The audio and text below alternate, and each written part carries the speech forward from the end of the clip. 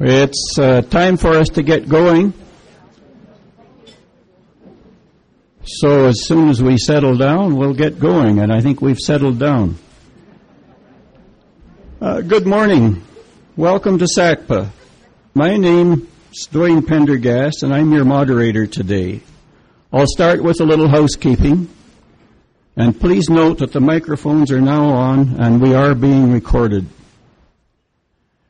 There's a basket on your table to collect your $10 payment for lunch. Please have someone check the amount there, and someone will come and pick it up. I note that SACPA is a volunteer nonprofit association, and as such, we thank the University of Lethbridge and the Lethbridge Herald for their continuing support. And for the sake of new participants, I note that we start with a 25 to 30-minute talk. Then we'll stop and have lunch, and we will resume with the question and answer part of the session at around 1 o'clock. Our speaker today is the Honorable Rick Casson. He should need little introduction, and he has been our Member of Parliament for 12 years now. In addition to being our representative in Ottawa, he's leading a special joint committee on defense with the United States on Canada's behalf, and he's chair of the special committee on the Canadian mission in Afghanistan. I know many here have expressed passionate and varying opinions on our role in Afghanistan over the years, and I think it would be hard to find a speaker more closely associated with Canada's contribution than Mr. Casson. Please help me welcome him to speak to Canada's involvement in Afghanistan. What's the plan?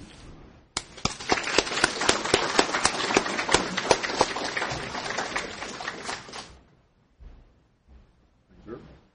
Watch the wire. Watch the wiring. All right. Well, thank you very much. It's great to be here. I can't remember the last time. It was probably during a campaign sometime where we had an all-candidates forum, I imagine, when we were here last. When I worked at the university, we had an association, of course, with the Southern Alberta Council of Public Affairs, and I remember running the printing plant, we used to print, I don't know how many, tens of thousands of envelopes every year for you to send out your information. And I guess that's all changed now. I don't know if they still print envelopes for you because it's all done through the internet. But ladies and gentlemen, I am here to talk about Afghanistan. I'll run a little bit of a PowerPoint as we go through this, and most of it just relates to what my comments will be here. And I understand I had a 10-minute presentation ready, and then they got a hold of us and said, well, it should be a little longer than that. So I haven't actually read it and timed it, so we'll see how it all fits in. But unplug me if I get going too long. Okay, thank you. And I'd like to just recognize Bridget Pasteur here. Bridget, good to see you. Contrary to popular belief, there's a conservative and a liberal that get along. Okay, ladies and gentlemen, first and foremost, Canada is in Afghanistan to protect Canadians by helping to ensure that Afghanistan does not ever again become a lawless state, become a haven for terrorists who might launch attacks on Canada and our allies.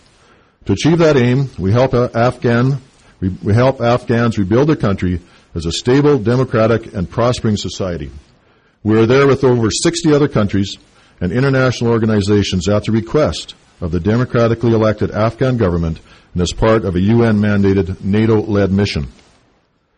There are essentially two very difficult challenges in Afghanistan: a counterinsurgency campaign and a rebuilding campaign. First, there is a persistent Taliban insurgency based in Pakistan that has used indiscriminate violence to terrorize the Afghan population in an attempt to overthrow the Afghan government by violence and return Afghanistan to the rigid extremist regime that existed before 2001.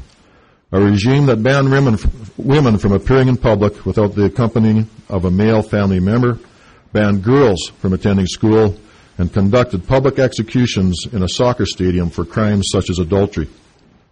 The second equally difficult challenge is the rebuilding of Afghanistan. After nearly 40 years of war and internal conflict, a decade of occupation by Soviet troops ended in 1989, but was quickly, a decade of occupation by Soviet troops ended in 1989, but was quickly followed by another decade of civil war.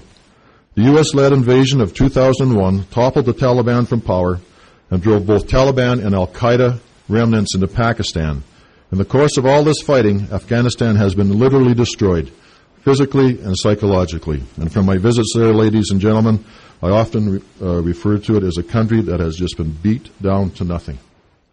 The 2009 United Nations Human Development Index rates Afghanistan as the second least developed country in the world on earth. In terms of human poverty, Afghanistan ranks 135th out of 135 of the countries where data is available. Life expectancy at birth is 43 years, but Afghans have only a 43% chance of living to see their 40th birthday.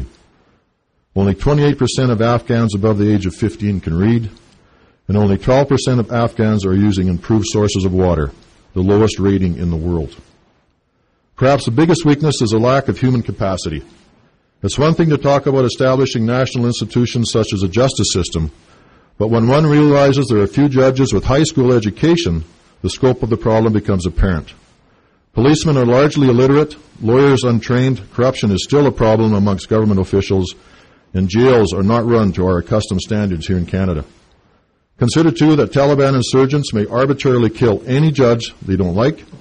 As other government careers, interest in law careers tends to wax and wane, depending on the level of security.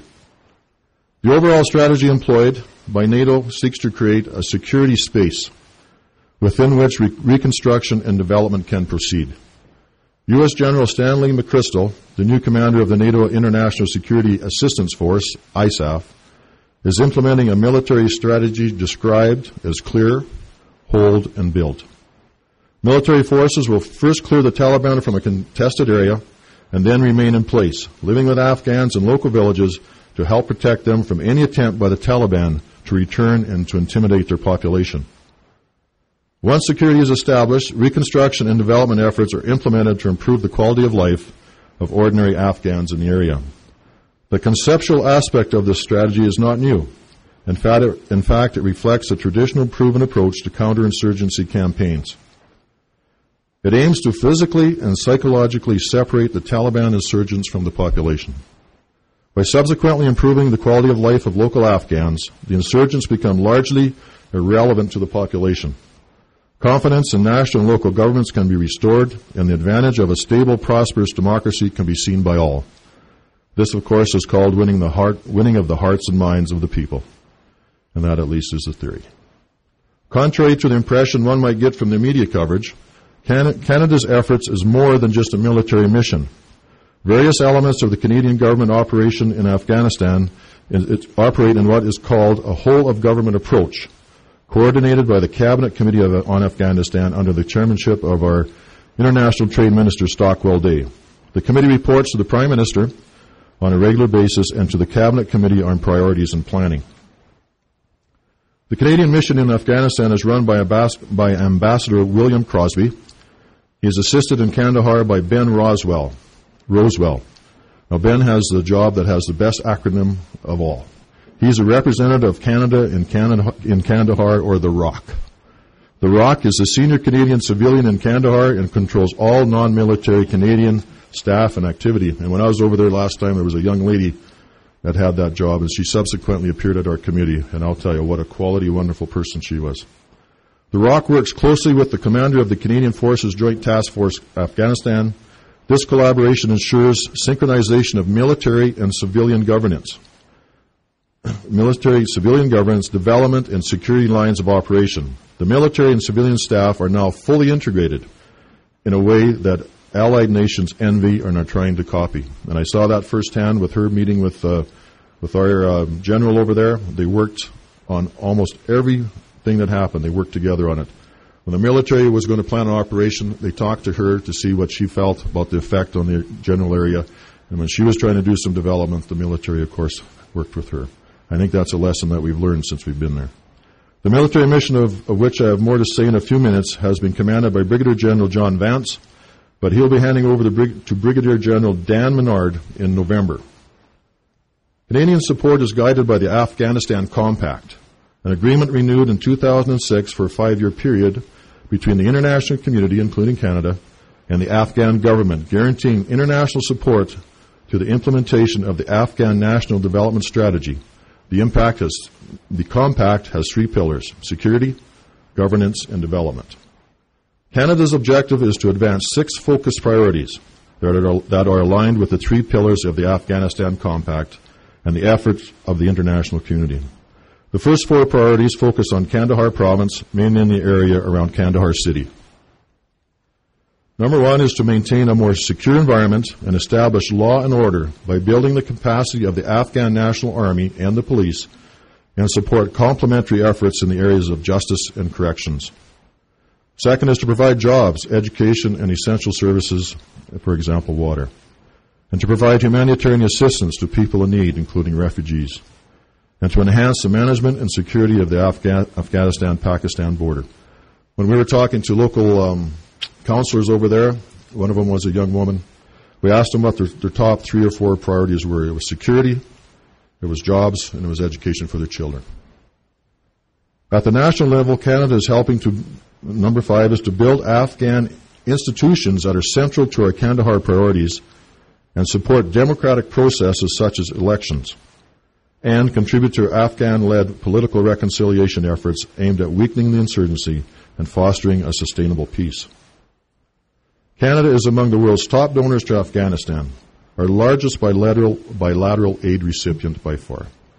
The Canadian International Development Agency, CIDA, funds more than 50 significant projects in Afghanistan, 18 of which are specific to Kandahar province, where our troops are. Excuse me.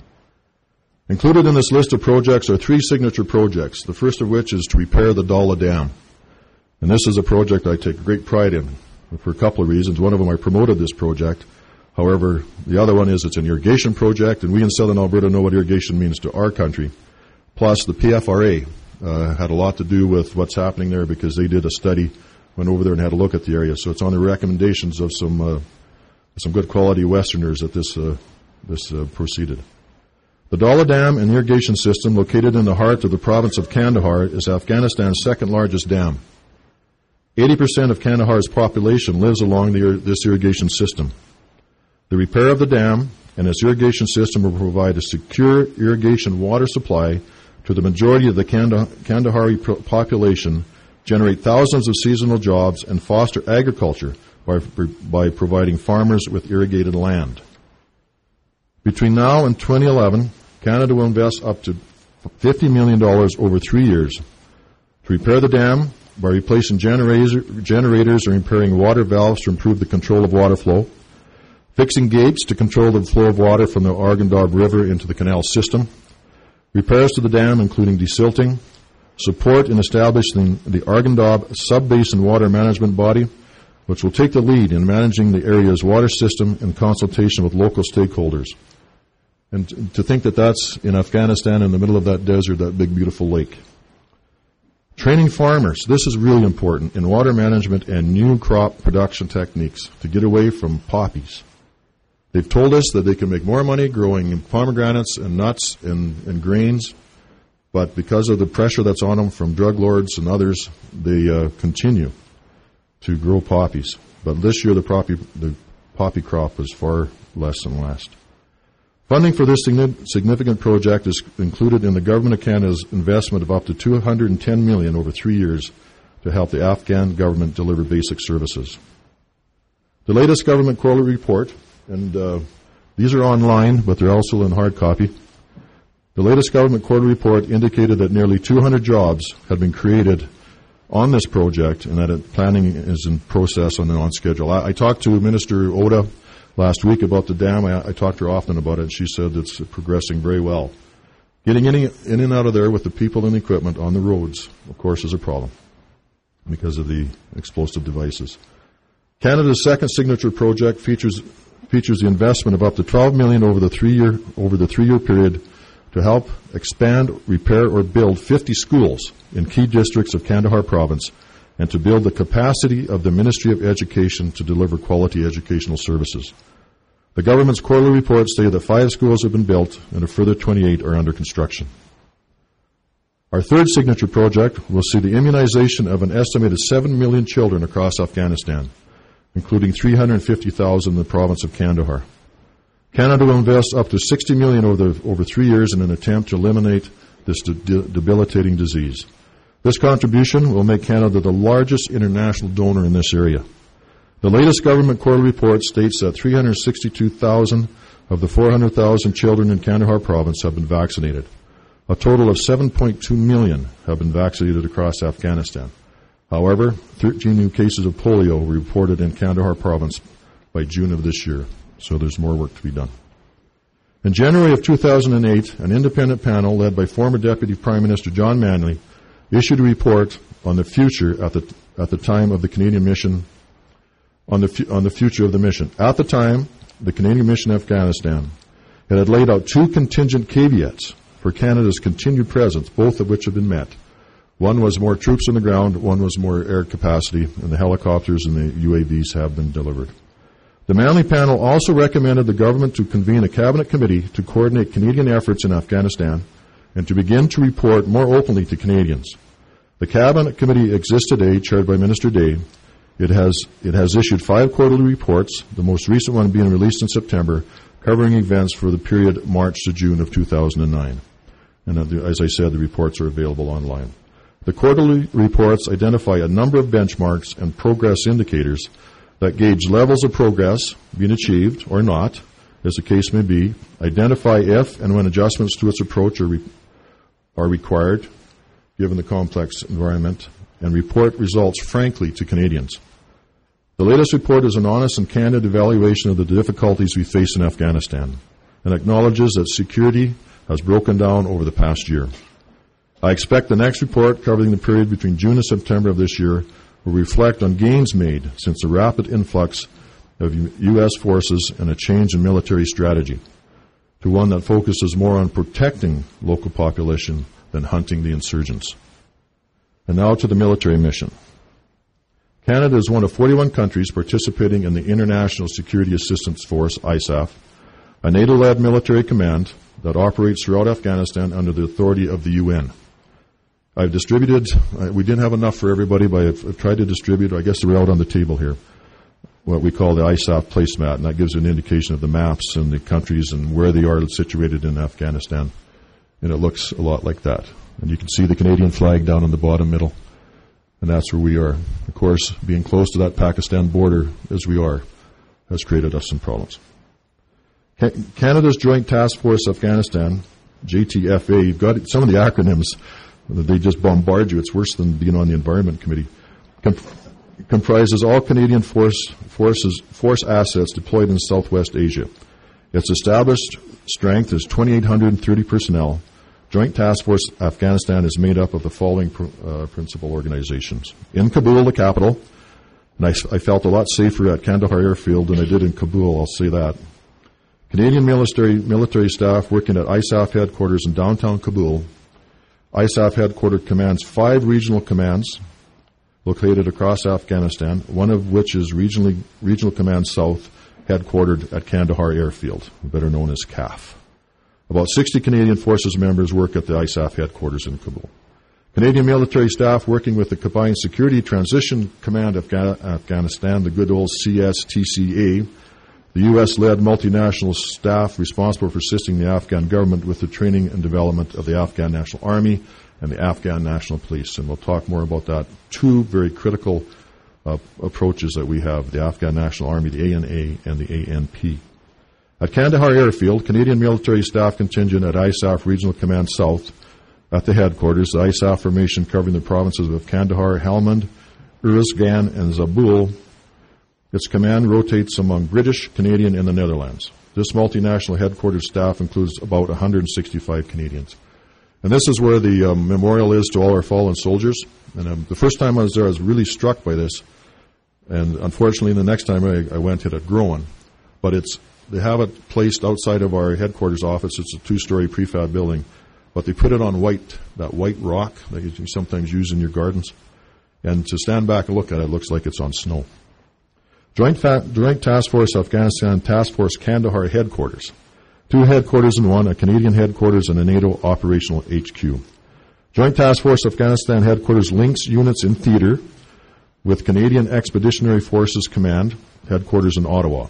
It is responsible for logistics and administrative support to Canadian units and personnel in theater. I talked to the young fellow that paid the bills, and he worked 16 hours a day, 7 days a week, and he was a very committed young man, and he was doing his part. He was a soldier. He was working as an auditor, helping to pay the bills out of our headquarters, and he felt that his efforts were helping the cause, as of course they were. Task Force Kandahar HQ conducts the ISAF operational mission in Kandahar province under direction from ISAF Regional Command South. It exercises command and control over military operations in its areas of responsibility.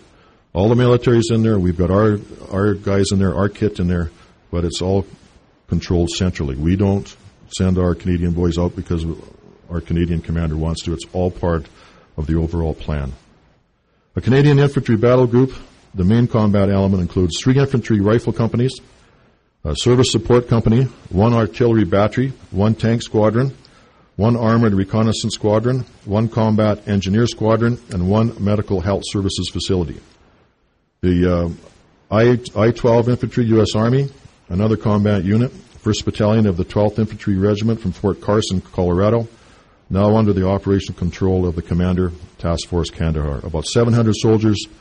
The 112 Infantry assumes responsibility for Mawand District on June 18, 2009.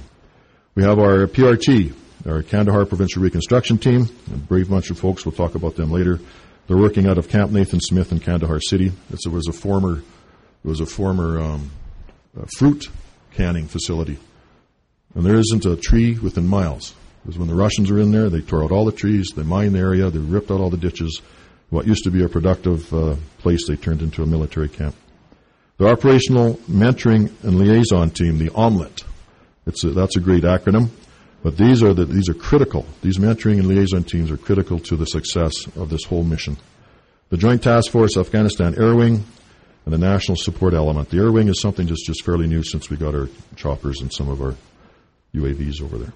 The 330-strong Kandahar Provincial Reconstruction Team, these brave souls, they operate from Camp Nathan Smith in downtown Kandahar City, outside of the wire, out on their own. The KPRT includes personnel from the Department of Foreign Affairs and International Trade, the CEDA, the Correctional Services of Canada, and several law enforcement agencies that contribute to the civilian police section led by the Royal Canadian Mounted Police. The KPRT also hosts representatives of the U.S. Department of State and the U.S. Agency for International Development, USAID, and a U.S. police mentoring team as well. The military component of the KPRT includes Force Protection Company, Infantry, the Specialist Engineering Team, and a Civil Military Cooperation Platoon. So here they are out on their own in this hostile territory, and this group of military people are there to keep them safe. And it's a walled community. There's local Afghans coming in and out every day to work, to liaise with, to consult, and they're quite a brave bunch. And most of them are volunteers that are there. The civilians, they're just there because they believe in what they're doing. The Operational Mentor and Liaison Team, the OMLET, consists of about 160 soldiers from a wide range of occupations and units across Canada. Most of them are experienced officers and senior non-commissioned members. It was formed in August 2006 to train and mentor the Afghan National Army in Kandahar Province. An OMLET to support the Afghan National Police was formed in August 2007 to advise, mentor, and assist district-level leaders of the Afghan National Police, reinforce professional development efforts, and bring the ANP to a level of proficiency at which it can operate independently. Yet 60 personnel who come from the military police company and the OMLET work with ANP checkpoints and patrols in the field.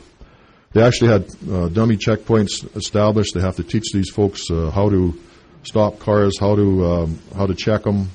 Most of them are illiterate, trying to teach them weaponry and processes without being able to read or write is a huge task, but this is the one area that we need to focus more on because we've fallen behind there. And here's a special unit, the Health Services Support Unit. There's about 200 personnel. They provide medics for the maneuver units of the task force in Kandahar. All the medical staff of the Kandahar Airfield Role 1 Medical Unit, a clinic offering primary health care services, and most of the medical staff, including the commander of the Role 3 Multi-Medical Unit, the MMU, a fully functional field hospital. This Role 3 hospital is as well equipped as any hospital you walk into anywhere in the world.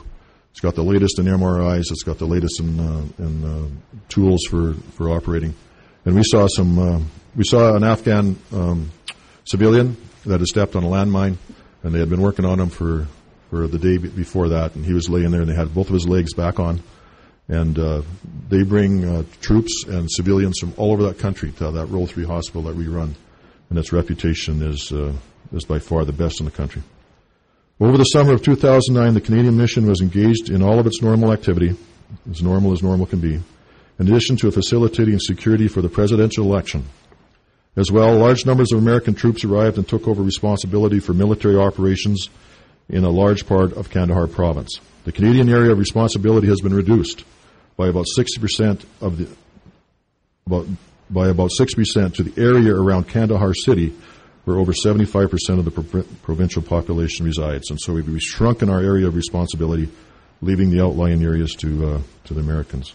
Canadian troops are now concentrating on protecting the civilian population from Taliban intimidation. The Afghan National Army are leading many of their own operations against the Taliban. And this is significant. These omelets and this training is working.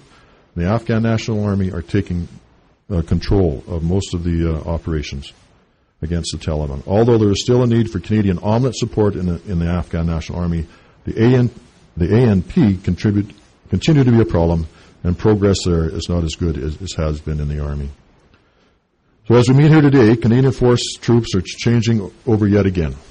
This time the new team is coming principally from Western Canada, from the PPCLI, the Princess Pat's Canadian Light Infantry in the lead.